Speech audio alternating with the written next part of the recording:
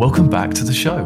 Well, we've had a bit of a gap over January, mainly because we've been really busy at Exige, and we've also been working hard on developing the new concept for the podcast. So we've got some really exciting changes coming in 2021. As you'll notice, though, from all of the shows going forward, we're trying to keep it to 1 hour to respect your time and hopefully really pack in lots of wisdom in a manageable and consumable length of show. And I'll be telling you a bit more about the new concept for the show over the coming episodes. And I'll be seeking your feedback for those episodes so you can tell us whether or not you're enjoying them. And that will help us know if we're going in the right direction together or if we should do something different. My first guest for this 2021 episode is Andy Rea, former CEO of Munich Re Digital Partners. Many will know Andy because he's been an absolute cornerstone in the development and growth of the insurtech space because of the work that Munich Re Digital Partners does in supporting many of the new and innovative insurers who have entered the market over the last 4 years.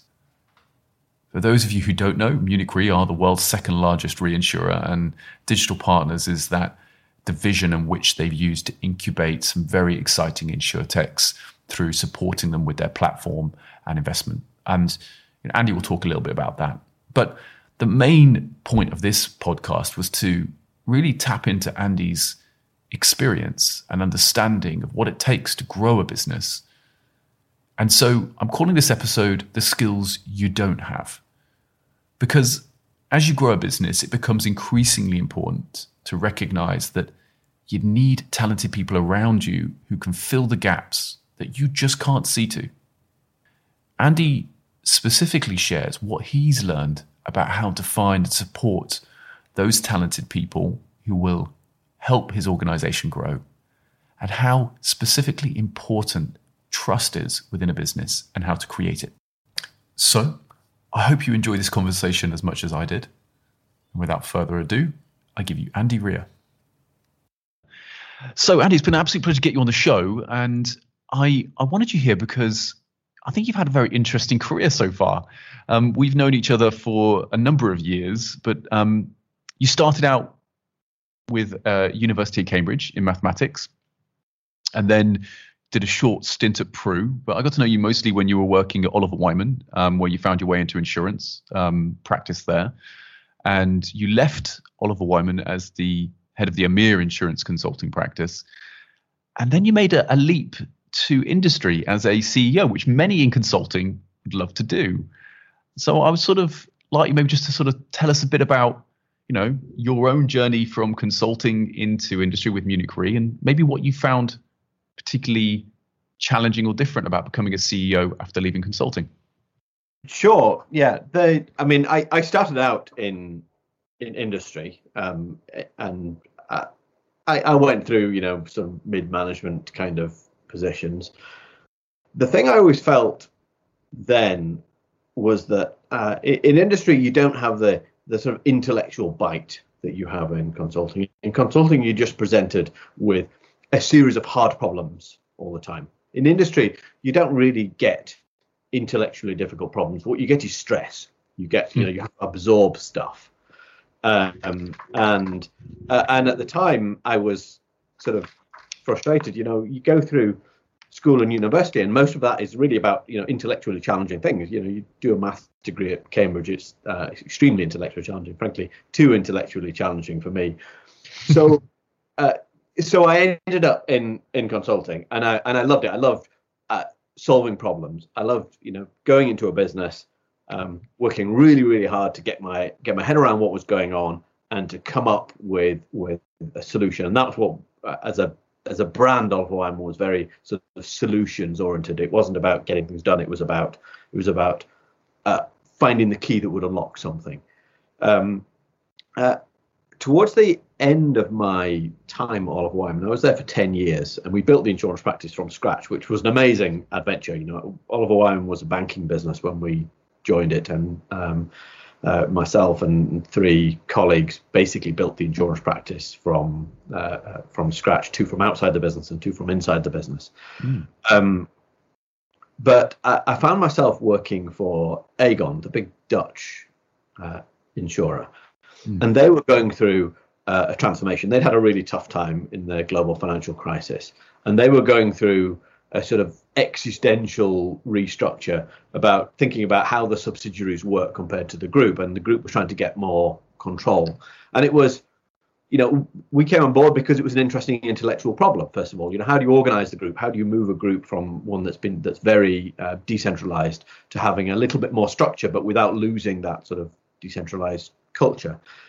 But I got to know Alex Winans, the Aegon CEO, very well. And what I realized was that when we left after 4 or 5 months of work, we left him with what I then realized was the most interesting problem of all. We'd written this out on slides, and it was all very, very clear, but he had to get his management to buy into this. And so he had to get management to buy into a group headquarters that was going to be much more interventionist, that was going to have many more lines into the center. So there would be there's a group HR structure and a group strategy structure, rather than everything going from group CEO to business unit CEO. And there was that's a huge change management effort. And the more I thought about that, and the more I talked to Alex, in the sort of months and then years after that project, the more I thought, actually, it's that's really interesting, isn't it? It's the really interesting problems in life are when you are trying to get people who are who are very, very good at what they do, and you're trying to bring them around to your way of thinking, and you're trying to bring them with you on a journey rather than sort of write down the answer on a slide. And sort of as soon as I had that realization, I realized that the next stage of my career had to be back doing that, had to be back being a change leader rather than an ideas guy. I took so I made the decision to leave Oliver Wyman. I started looking around. I found myself working for the Financial Stability Board, who were trying to figure out there's a whole question about systemic risk and how how to prevent the banks all failing again, and they brought I got involved because they wanted to understand the extent to which insurance had the same risk, whether it had the same risks or not, and in a sense that sort of disconnected me a bit from the run of the mill consulting, going to visit clients, doing an ongoing piece of work because I was doing this piece of research, and then I took 3 months off, and then honestly I struck lucky. Almost every headhunter, in fact, every headhunter but one I talked to said, look, the only way to go from consultant to industry is to go through a head of group strategy position, wait your time out. And I've never been very good at waiting. I'm a bit impatient. As luck would have it, I met Jenny from Heidrick and Struggles, who said, yes, that's the advice I would normally give you, but as it happens, I have the perfect role for you. And the rest is history. Yeah, that's I think often we do fall into the trap, don't we, of treading the same path that others do, because we see it as a rule, we see it as the only way to go. And maybe that's a nice link in some ways to the idea of innovation in insurance. But, I'd like to, just before we get there, I'd like to just talk a little bit about ideas versus execution, because you said something earlier on really about this sort of difference between consulting and then going to industry. So now that you've been as a CEO of a unit, how much of your experience has been, or time is spent on ideas versus execution now in these sort of CEO positions? I'm not sure that's the right. I'm not sure that's the right split, actually. It's maybe ideas versus execution versus persuasion. I think most of my life is persuasion. I think that's most of what a CEO does. So one of the things I used to think about when I found myself in Munich Re, I was a year and a bit into my career in Munich Re. They gave me a bigger mandate, so I had. I ran the life business in UK, Africa, Asia Pacific. So that was, I forget, about 15 businesses, 15 offices all in a structure. So I, of course, had a set of direct reports. Those direct reports had direct reports who had direct reports who had direct reports. And when I looked at the businesses where we had problems or strategic opportunities, and we were trying to do something, you then realize the limits of your own power, because really all you can do as someone in charge of somebody else is instruct that person you're in charge of. You can't really reach much further. You might be able to reach to the next level down, but you can't reach further than that. They say the ideal size of a business or the ideal maximum size of a business is 100 to 150 people, because more than that, you can't know those people. And if you don't know them, they're not your people. And if they're not your people, they're not going to do what you want them to do. So as CEO of a sort of confederation of businesses like that, you can make big decisions. I can decide, oh, let's close our Japanese business. Absolutely, I can do that. But I can't get the Japanese business to think about data differently, because it's not the CEO of the Japanese business that does that, nor is it the person he reports to. It's someone 2-3 layers down, and I don't know that guy's name, and he doesn't know my name. Well, he knows my name and knows my face, but he's never spoken. Real power in an organization, I think, exists primarily at the sort of team leader level. And depending on the size of the structure, and that can be at different points. But basically, the person, at the bottom of an organization, you have somebody who does something. They spend all doing things. And then above them, you have the person that controls the people who are doing things. Now, those people have power because they are very close to the levers. They can turn to you and go, "Will, stop doing that over there and do this." I can't, right? If I'm your boss's boss, the best I can do is say, "Look, could you get Will to do something different?" And that guy will go, "Yeah, sure, absolutely." Or give me 15 reasons why actually Will can't do that and he's got to do this. So what you have to do as a CEO of anything but a small business is you spend your time creating the picture that you want, drawing the picture, and getting your staff to follow you on that picture. It doesn't matter whether it's a strategy that came out of your head, or from some consultants, or from the team, or from your boss, or where it comes from. What matters is, can you bring the people with you on the journey, and then can you protect those people?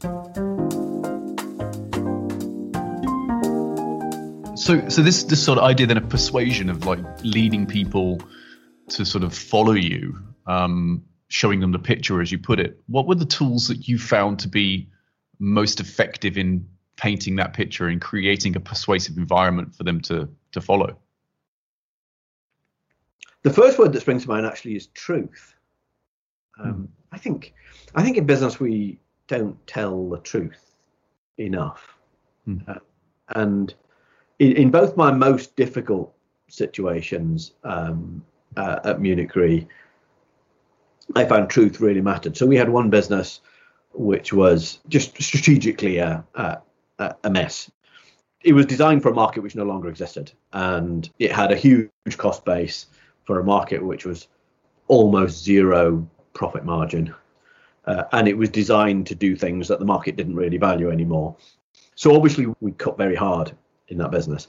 And one of the things that happens when you cut cost in a business, in particular when you cut people, I mean, no one cares if you cut overhead, but as soon as you start making redundancies, you create some sort of fear in the business, even when very often, this was my first experience of making redundancies, and what you actually see is that people do get it. They see the people who are being asked to leave, and they go, this person doesn't work as hard as me, let's say.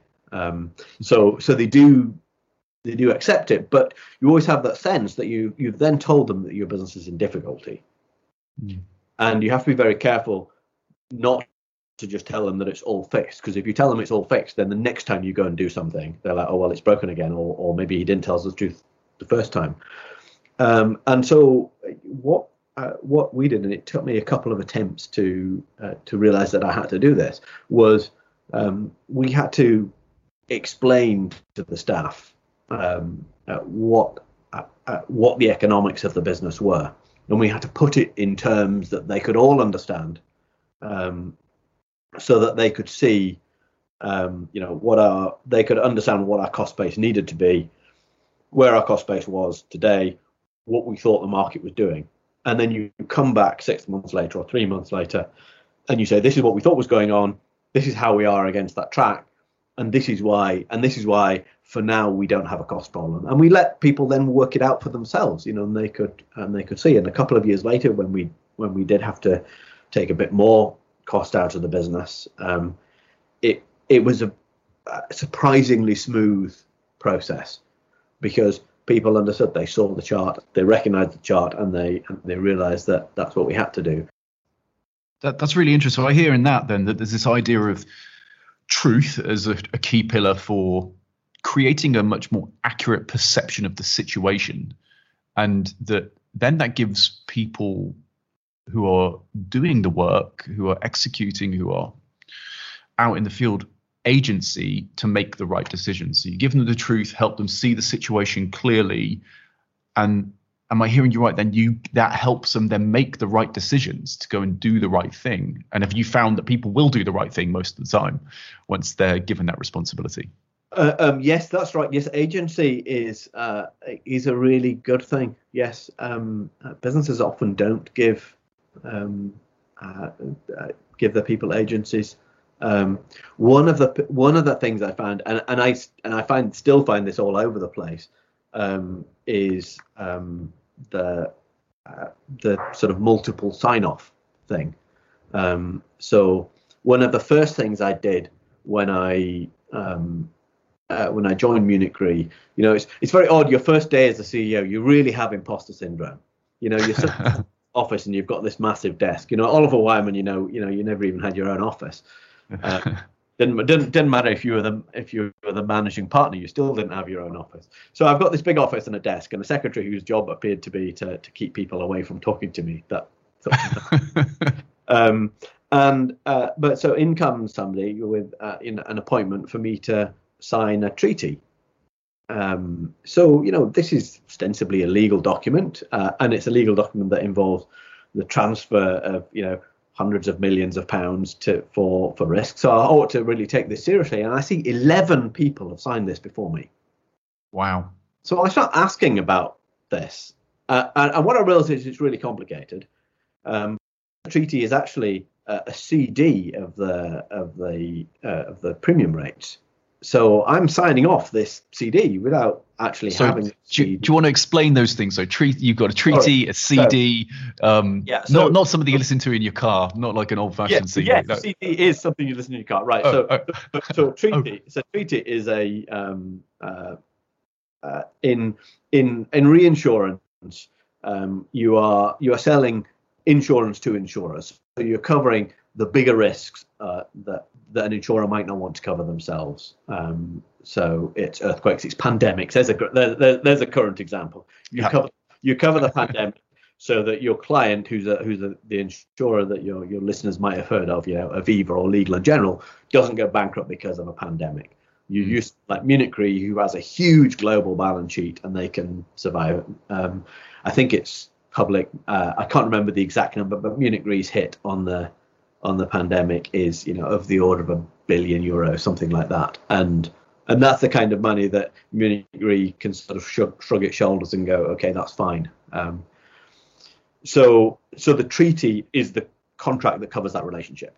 So what you have is, we say, depending on what business you sell, Legal & General, we will charge you this much money for that kind of risk. And the treaty comes in a form. It's probably 30 or 40 pages long, and it's all legalese. It's all just legal contract wording, and it refers to the rates. And And because the rates are complicated, because Legal & General sells many, many different types of business, rather than put all the rates on into the treaty, typing them up, you put them on a CD, physically the kind of thing. Literally a CD. Okay, sorry. Yeah, okay. Yeah, these days they probably go on Google Drive or something. But this so I'm signing this treaty, which I've not read.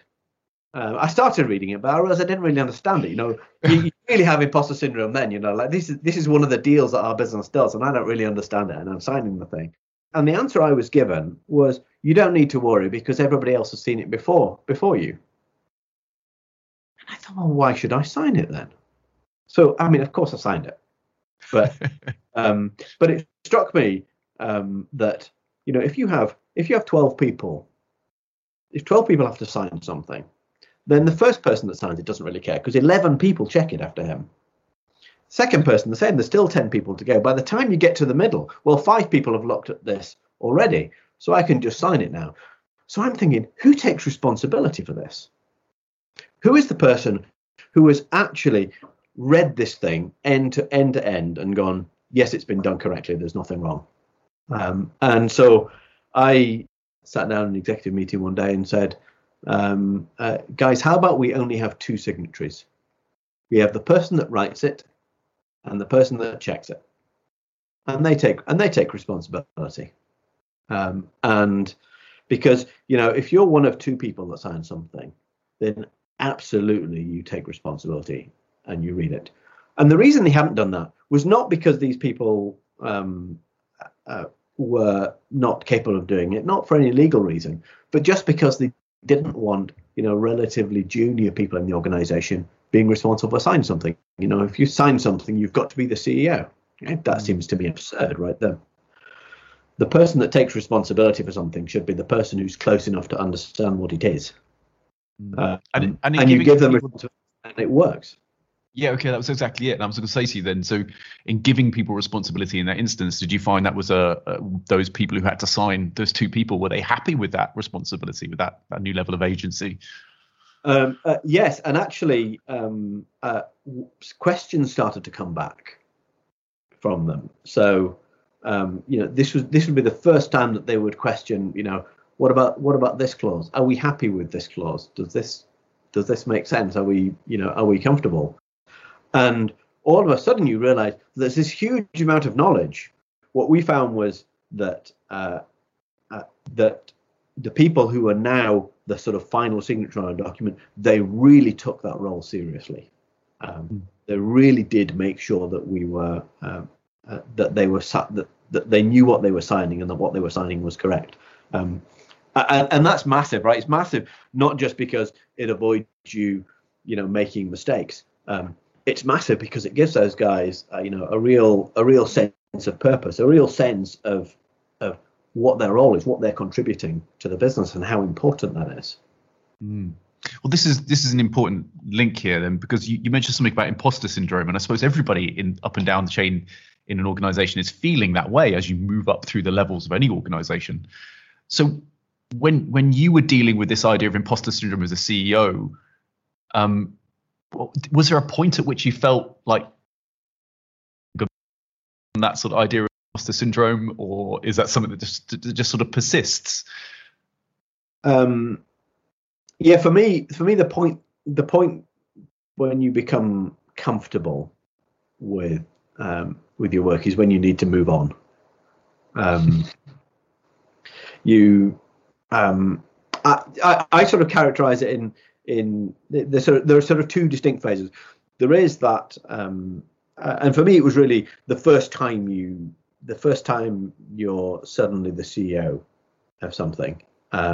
Then you really have, if you like, acute imposter syndrome, where you're, how on earth did somebody give me this responsibility, and of course, how you get that responsibility. Get that responsibility because you got it bullshitting in an interview, really. Yes. I never had the sense that I deserved that in that way. Maybe I'm not arrogant enough, but. So that's quite acute, and that goes away. You get comfortable with the role. You realise that your direct reports, some of whom are, or in my case, all of whom are more experienced than me, you realise that they are comfortable with that they see you as a good CEO, and then that sort of goes away. You still, I think, always have that, the sort of chronic imposter syndrome, where you still feel you ought to know what's going on more than you do. And I think when you get to the point that you think you know what's going on so well that you no longer have that sort of nagging feeling, then you should probably move on. I think at that point you've probably run out of ideas. To you then, in terms of a learner's mindset, is that something, that humility of being ready to learn and to admit that you don't have the answer, is that part of the solution, or is that part of the journey, or what are your thoughts on that? Yes, I think that is a part of growth. It's a bit sort of admitting to yourself. I like that idea. You sort of admit to yourself that you have a career. So you admit to yourself that you've made it to wherever it is that you are, and it's okay for that person in that position not to know everything. Yeah.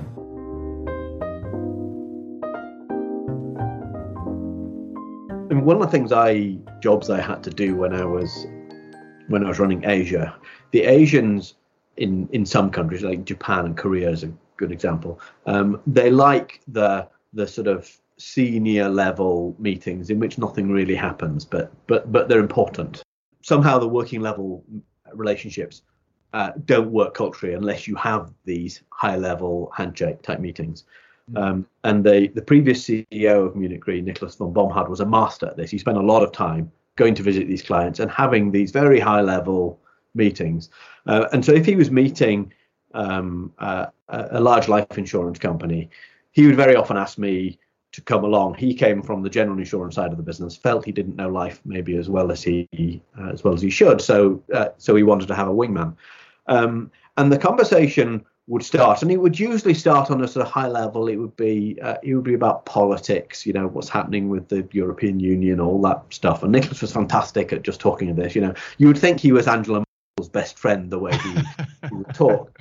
And then the conversation would come round, and if they would ask some question, as soon as they got to something to do with life insurance, he would immediately recognise when he was in danger of straying out of his depth.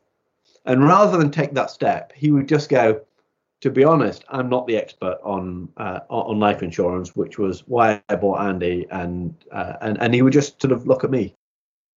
And I just thought that's a supreme confidence that firstly, he wouldn't step into it and have to be rescued, which would be awkward.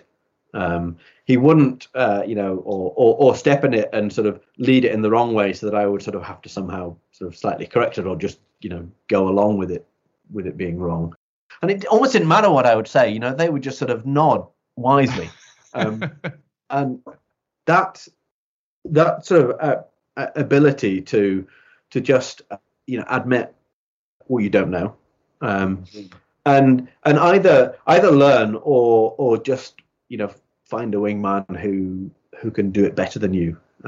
I think is one of the most important skills in any kind of leader, really. I think that's a nice place for us to talk about the idea of teams and the idea of successful teams, and how we can be humble as leaders and recognize what we're not good at, and bring a team together of people who are much better at those things than we are, and then empower them and give them agency. That's a great place for us maybe to talk a bit about Munich Re Digital Partners, because I think we've already spoken a bit about it. But for those who don't know what Munich Re Digital Partners is, would you please tell us? It's a partnership and investment vehicle. So it's a business that partners with insurtechs, so with new technology-based insurance businesses, and also invests in them at the same time. We started the business in 2016. We've made about by the end of 2020, we'd made about $500 million. We've invested about $400 million in our partners. So we became the giant of the sort of insurance technology revolution, which is going on just now. Great. So for those listening, so basically what Munich Re digital partners were doing were giving the backing to interesting insurtechs, exciting insurtechs, giving them the ability to go out and write business through direct investment, and giving them capacity as well to write those. That's right. That's right. The thing about insurance is if you imagine trying to start a little tiny insurance business. So you think I'll focus on one thing. I'll just write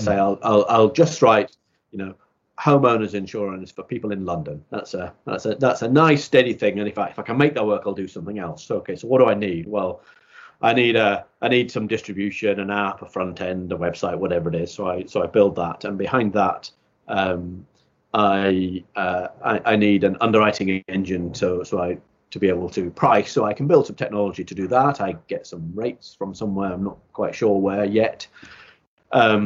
Behind that, I need, if people have, you sell insurance in order that you can pay claims. So I need some claims software and a claims team. Behind that, I need what they call a system of record. The regulator will expect me to have a database in which everyone who's got a policy from me, I've got all their details. I also, of course, need a bunch of regulatory permissions. So I need legal structure. I need to apply for various things. I need to have a compliance team. Where am I going behind that? I've got money coming in and out, so I need billing. I need the admin around that, reconciliation, accounting, technical accounting, all going to go. So I need a balance sheet. I need an insurance company. That's going to need capital for my insurance company. I need maybe $10 million. I need a reinsurance structure on the back of my carrier to make it do something. People won't like me unless I have a rating. So I now need to go and talk to the rating agencies. Now, for about 3 years, 30 million quid, and I still haven't started my experiment, which is just to see whether I could persuade people to buy policies in London. And if they don't, goodness me, what a lot of time and money I've wasted. So we looked at that and we thought, well, if you're a technology guy, then you think the first part of that's easy, the distribution, the website, all that stuff. If you're creative ideas brand guy, you've probably got loads of brilliant ideas, and you think all of this technical accounting balance sheet stuff's hard. But actually, if you're like me, you're an insurance geek who's spent his entire career in this industry. That stuff at the back, the technical accounting balance sheet stuff's easy. I know hundreds of people who can do that stuff. I know all of the systems, and they're all the same. Everybody uses more or less the same system. So we thought, well, why don't we do the back stuff, the stuff at the back, the boring stuff? We find partners who do the stuff at the front that we don't understand, and that we who've been in the business know is actually really hard, and where you really create advantage. If you can find customers a bit more cheaply, or persuade customers to buy your product a bit better than the next person, then you have the ability to be fantastically successful. So it was a kind of plug and play solution. If you want to build a new insurance business, you come and plug into our system, take advantage of our technology, our data transfer, our back-end processing capability, our underwriting capital. Oh, and by the way, because you're partnering with us, we'd also like to invest in you, so we share in your success. That was the basic business model. We've got about 20 partnerships running. It's a really great business because you become a really important partner to these fantastically capable entrepreneurs. People like Stephen Mendel, who've built. Stephen's built, I don't know, 6 or maybe 7 businesses before this, and working with these people is tremendous. They have incredible energy and an incredible emotional resilience to ride the waves of building a new business. So Steve Middle's the CEO of Bought by Many. For those who don't know, Bought by Many, that's a Munich Re Digital Partners business. Tell us a bit about, because I think that's actually the way we talked about teams earlier on, and they were one of the business I'd like to talk about. But in your job then as the CEO of Digital Partners, you were sort of effectively talent scouting. So businesses would come to you with an idea, with a concept, and say, hey, look, we'd love to have this provision from Munich Re. Could you help us? So you were obviously seeing a lot of different opportunities. So what made people like Bought by Many and all the others stand out? What were the things that you were looking for? I mean, the first and most important thing actually is the leader and the team themselves, and this actually is independent of the idea or the industry. For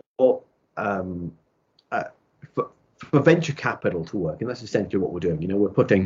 We're putting relatively small amounts of money, small in Munich Re terms. We might invest 5 million or 10 million, but you're putting it at risk in highly risky businesses. 90% of startups fail. We all know those kind of stats.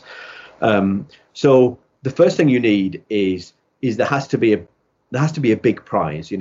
If this succeeds, it has to be big, otherwise it's not worth it, right? I'm not gonna bet on something where I've got a 90% chance of failure. If when it works, it's only going to make me 2 times my money back. It needs to make me 10 times, 100 times my money back. So with that comes the ability to build a big business. So that's the most important thing. You look at an entrepreneur and the team around them, and you say, can I imagine these guys running a business that's big enough? Not only does the idea have to succeed, but there has to be a team that's capable of actually running a business at that scale. And so I suppose that makes me then think about what you have seen in the way that those companies do their recruitment as well. So have you noticed anything about the way that they build those teams? Because all of the founders I speak to are saying, like, okay, and we know we got to get our recruitment right. And I mean, I have opinions on this as a headhunter myself, but what have you seen? Have you seen this approach to recruiting people differ between businesses, and what have you seen as being the more successful models? Oh yes. I suppose the most important thing is engagement. When I joined Munich Re, I had one interview and a short follow-up. Now that was probably unusual, but most CEO processes are relatively short. 2, 3, 4 interviews in a large corporate, and they're also very heavily headhunter driven. They start with the long list. The headhunter comes up with a long list of names. And I know Andy, he's a good guy. I know Julie, she's great. I know Tom, I'm not sure about Tom. And as a client, you go, okay, that's fine. Let's have Andy and Julie on the short list, and we'll not have Tom. And then they bring the short list. They've done the pre-interviews for you. And in a sense, you're sort of one cog in the process. I'm involved in a senior hire at the business that I'm chair of now, Buckle Insurance, which is a US startup insurance company, and this is a key role for us. So the candidates have been whittled down through successive interviews with the 2 founders, 2 other key members of the management team.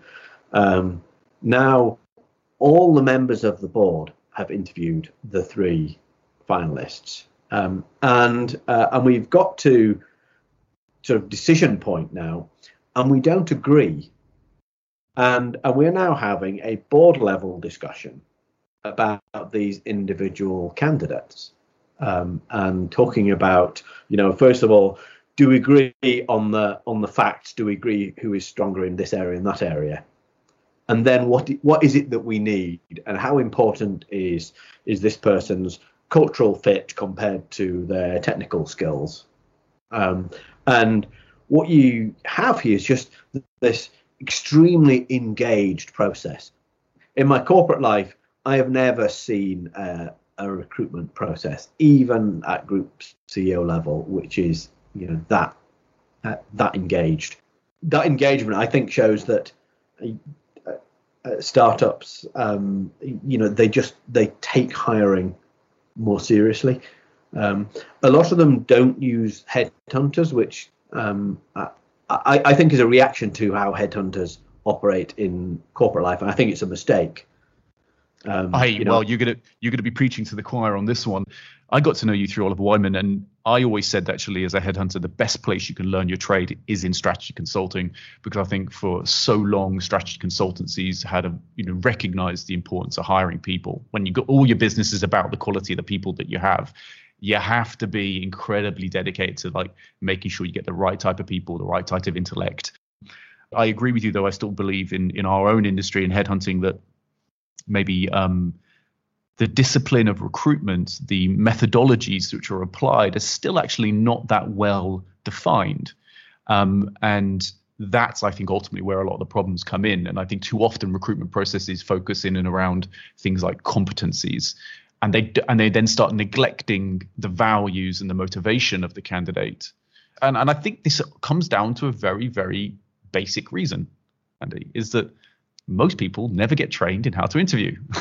So you go through your professional development as a senior executive, and maybe you get a couple of lessons about how to ask open, closed, and continuation questions, how to the difference between situational behavioral questions, the importance of value-based questions. What are values and how are those value-based questions assessed? What is a case study versus sort of a fit interview? All of the sort of the mechanisms that we have at our disposal during an interview, they're not really that taught. So I think that's probably, I still not failed to be surprised by the fact that we have groups of highly intelligent founders going into incubators around the world, and they're still not primarily taught how to build teams. One of the reasons I think that they tend not to use headhunters is because, if a founder who's come out of corporate and has seen a corporate hiring process knows that they don't want that, and they think, well, that's what headhunters bring. I'd rather have somebody that I know, or somebody that I know who's recommended that person. But I think that stems from a misunderstanding of how the hiring process works. It seems to me what you want in a hiring process is you want somebody who can introduce the market to you. I don't honestly care if it's everybody in the market, but it needs to be a broad enough selection of people. And then what you want from your headhunter in that process is just another voice. You don't want, I think, a gatekeeper. You want someone to run the process in a mechanical way, but I think not run the process in a sort of intellectually, if you see what I mean. Too often, I think corporates, because we don't know really how to recruit, we hide behind our headhunter. The best startups around, the process I'm using in Buckle, we are using a headhunter. And the headhunter is at the table, and he has a right to be at the table because he has also interviewed the candidates, some of them several times. He has a different viewpoint, and he's a strong enough guy that when he sits around the virtual board table with us discussing the candidates, and I say, well, it seems to me Tom's got a bit too much of this going on.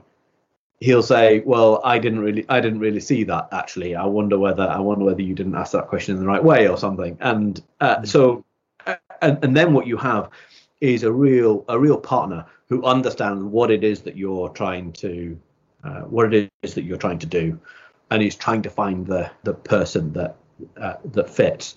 The problem with that is that it just takes a lot of time. It takes a lot of executive time. And the real difficulty in life is you just don't have enough time because your diary has been filled for you by somebody. Yeah, I think that's a nice observation about time, and it's a very cognitively intense process. So I wonder, with your own process that we were talking about here, in terms of where the disagreement happens, and we'll just use this as an interesting test case. Is it around the function, the competencies, or is it around the sort of the values and the motivations of the individuals? Yeah, I think it's around all of those and how those trade off. I think you're right. It's about the role. One of the things you have in a startup is you're never really clear on your roles, and I think a good recruitment process is one which accepts that there is some role ambiguity. So I know I need somebody with a certain skill set because my problem is sort of over here, and if I imagine the ideal person in that role, then I've got a set of sort of attributes that might work. And then you go and find reality, and you've got a bunch of people who don't quite fit that. I mean, who knows? You may strike lucky, and there may be that precise person there, but that's going to be likely. So what you have instead then is you have this iterative process, in which I think, Mary's a good candidate. If Mary was doing the role, what would the role look like? And how would the business work around Mary? How would we deal with where Mary's weak? So then you have a slightly different role. You now have a Mary-shaped role. And if you don't like the look of that role, then Mary's not your candidate. But I could put Bill in that role. The role will look different with Bill because he's got different skills to Mary, and maybe it will fit better for Bill. And so then that's when I sense you really get value out of a headhunter, because the people around the board table, they know the business very well. Some of us have particular skills in this area, so they understand the sort of the technical aspects of the hire better. But we all understand what we are trying to create from our business. But honestly, we are not trained to understand people in that way.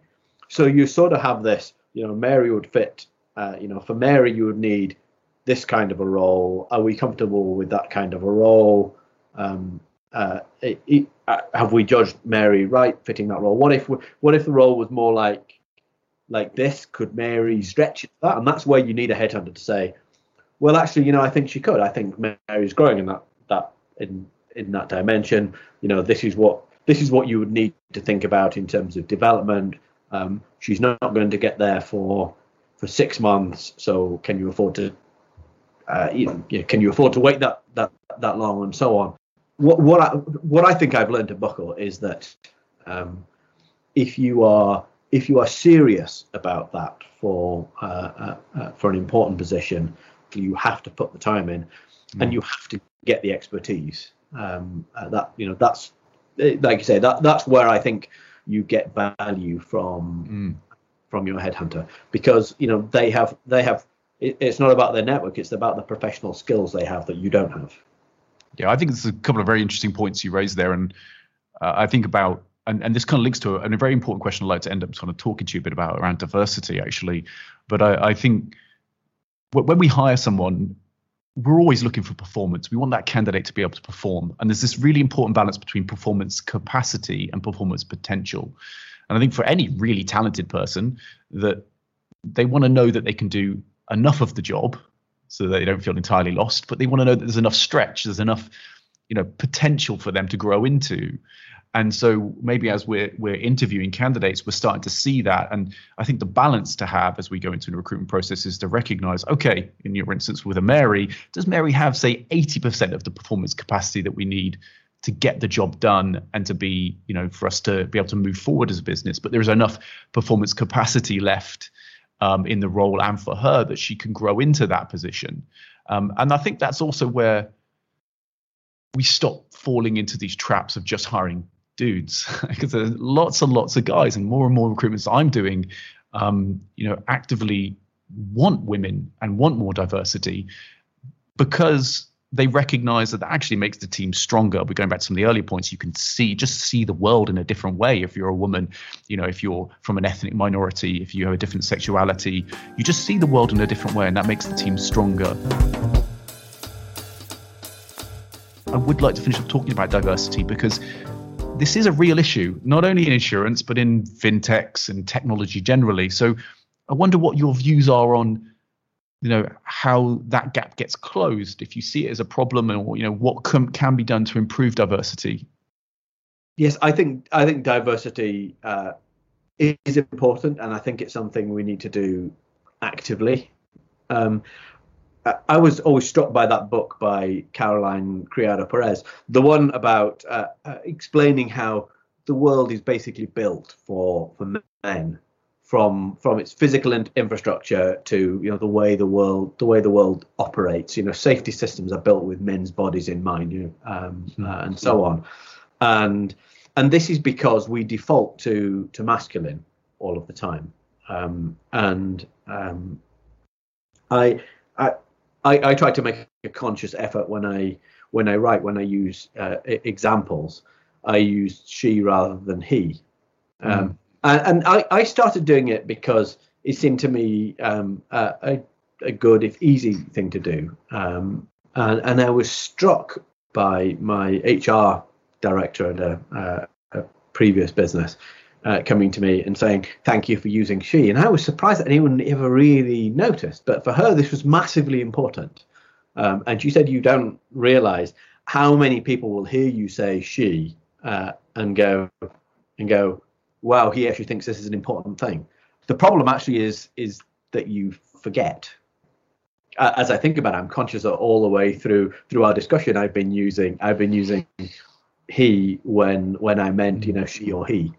And if we could just default to she, that already puts you in a different mindset. I saw in the context of recruiting, I saw some great research that said when you don't put an actual salary down in an advert, but you put competitive or something, fewer women apply. And it strikes me that if you know that as someone who's recruiting someone, then there are just a series of things that you should just do differently. Write your advert, run your recruitment process with women in mind and with diversity in mind. And what you find are better candidates. Never in my experience has this been about I'm going to hire Mary even though I know Tom's better, but I want diversity. I've never had that situation. I think it's about I want to hire the best candidate, and the best candidate is someone out of the population of male, female, gay, straight, trans, black, white, green, wherever, and therefore what I want is a recruitment process which is broad enough to bring all of these people into my net, and a process which is not itself discriminatory, a process which is going to find me the right person for the role. Yeah, I think I had a similar experience actually around pronouns and just simplistic sort of behavior that we can have as white men, two white guys talking about diversity, is that just recognizing, and we were talking, I think we had a CTO position, and there is a real paucity of diversity in technical and particularly CTO positions because there are some structural issues with more men entering those degrees than there are women, and that causes an issue with the actual candidate pool later on. But you're right, actually, just first of all, I got picked up on that. It was actually using she or using a gender neutral pronouns, and I think that's actually a really important thing, just little things we can all be doing.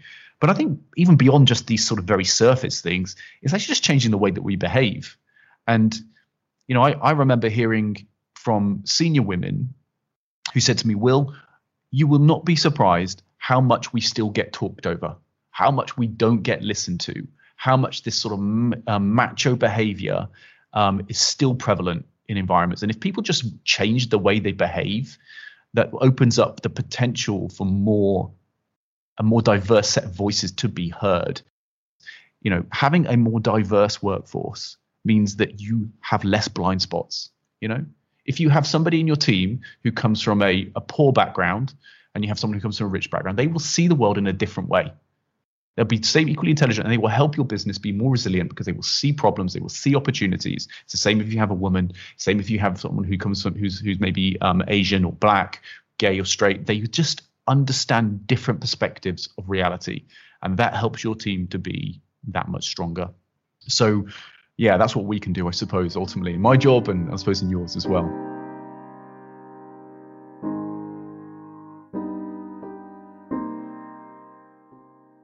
So Andy, I've been fascinated to hear about your journey and all the things that you've done. But maybe just tell what's happening next, Andy, because I know you've got some news. What's happening for you as we finish up? So yeah, what's coming next to you? So I stepped out of Digital Partners from the 1st of December, which was part of my life plan. Everything sort of came together at the right time in that I'd been running the business for 4.5 years. It felt like it was time for change. When you build a business like Digital Partners, we were part of Munich Re, but we were also on the side, and the business began to look very like me. And you as a CEO, you have to be aware of the strength of your own voice. And I thought the business could do with someone else leading it. I also passed the big 5-0 in September. Congratulations! Wow. Very much. Yeah. And when I started work in my early 20s, I felt I would really like to go and do a PhD, but firstly, I didn't have any money, and secondly, I didn't really have a subject at that point. But at 20, looking forward to 60 just seemed impossibly far away. So I said, I'll work really hard until I'm 50, and then go and do a PhD, and have a different style of life. So I'm right at the beginning of that journey now. I'm sort of hoping to start a PhD sometime next year. I'm doing then also some non-exec and some advisory work. So is this a form of retirement, Andy? Is this what we're saying? This is retirement at 50? It's sort of, I think these days for people like us, I think retirement is not really a concept that makes sense anymore. I get retirement.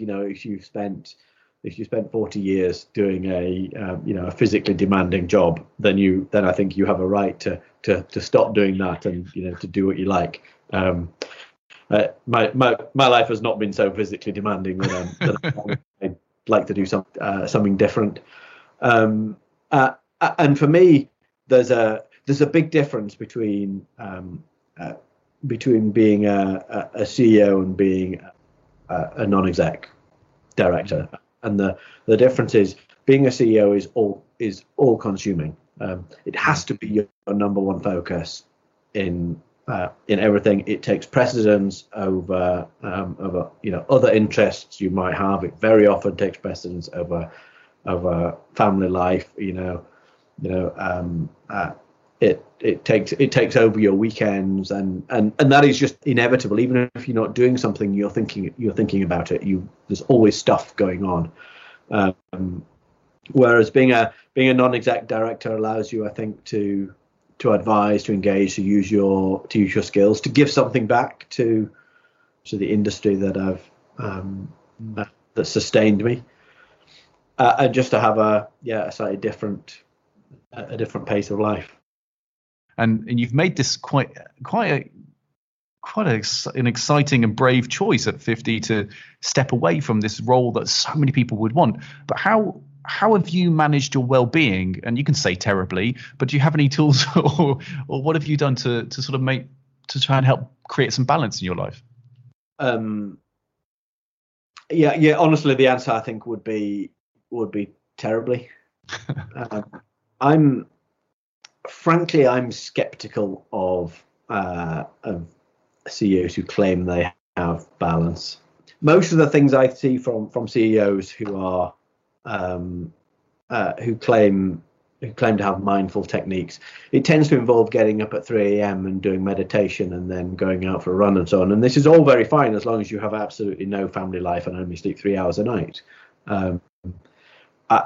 I think the reality is, as a CEO of almost any size business, but certainly a reasonable size business, you just are, you're not only busy, but you also have, an accumulation of stress. There is always stuff going on in your business. There is always bad news to deal with, because when things are going well, you don't need to know. When you spend your day dealing with the problems. So how do you unwind then? What's your sort of your relaxation technique? You retire at 50. I mean, to be honest, I never had a great relaxation technique. I suppose you have to try and take your mind off things. What you don't want to do is dwell on things. But I walk the dog. My wife used to say she would see me out of the window, and I would set off with the dog, and I would be, talking to myself, or rather talking to the dog, and I would chunter all the way through the walk. And if I was still visibly chuntering on the way back, she would know I'd had a bad week. Well, that's an interesting type of. The dog absorbs a lot of stress. Well, hey, it's honestly not something that's to be sniffed at there. I think there's a coping mechanism there that being outside and walking and being in nature is a very important component of well-being. Certainly why I live in Devon. So as we're finishing up, one of the questions I love asking people is I'm an avid reader, and I'd just love to know about the books that have interested you, Andy, and your background. So are there sort of 3 books that have really sort of impacted you, or a book, or any book that you give away? I am not a business book reader. I will be. I'll be honest with you. One business book that I think is worth reading if you're at all in the innovation space or interested in innovation, which is by Charlie Fine, who's a professor at MIT. It is called Clock Speed, and that really is about the speed at which different industries change and how they go through this kind of cycle of innovation, consolidation, disaggregation. That's worth reading to get a sense of in the industry that you're in, what can you really expect from innovation? When is the right time? Reading that book was one of the things that persuaded me that this time the InsurTech was real. I could see that the industry was ready for it. Beyond that, I suppose this is back to mindfulness. I read every day. Mostly novels, non-fiction, all sorts of things. If you read every day, you can take on things that are bigger. I've just finished James Boswell's Life of Samuel Johnson, and it's absolutely fascinating. Sort of insight into an 18th century genius. Is it mostly biographies that you read then? Sort of. No, I read all sorts of novels. My favorite author is Haruki Murakami. He's Japanese. He writes novels about people trapped in strange situations. So your favorite book then? What is the favorite book of all time, Andy, for you? If you had to choose one, it would be Norwegian Wood by Haruki Murakami, which is about a teenage boy growing up, going to college. So you meet him just as he's gone to college, and he's a bit lost. His best friend had committed suicide, and he doesn't really understand why, and he sort of vaguely thinks it might be his fault. And it's just a beautiful book. I'm not ashamed to admit I read it for the first time on a long flight over to South Korea, and I cried all the way through the flight, which is slightly embarrassing, but it is a wonderful. that is a beautiful recommendation and a cool moment. And I think probably an apt place to leave it for the conversation. And I must say, Andy, I've greatly appreciated your time and your learning. And I think what Munich Re Digital Partners has done has been fantastic. So I think you're really proud of that development. There's been some great businesses come out of that. I want to wish you a really fantastic non-retirement. Thank you so much for your insights and sharing the time with us today. Thank you very much, Will. That was a lot of fun. Well, all right. Thanks so much for joining us during that conversation. It's been a really interesting one, and I hope you'll take some time to join us on the next episode, which will be coming up soon. I want to give a big shout out to our producer, Andrea Merskin, who's done a fantastic job. And I hope you'll listen in for the next episodes and continue to give us a bit of feedback on how we're doing. But until then, be well and have a fantastic week.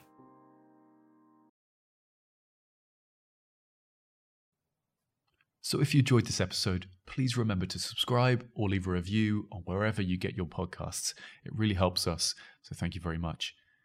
We also have a newsletter on our website, talentequals.com, so you can keep up to date with all of the things we're doing here at Talent Equals and the amazing guests that we have coming up this year.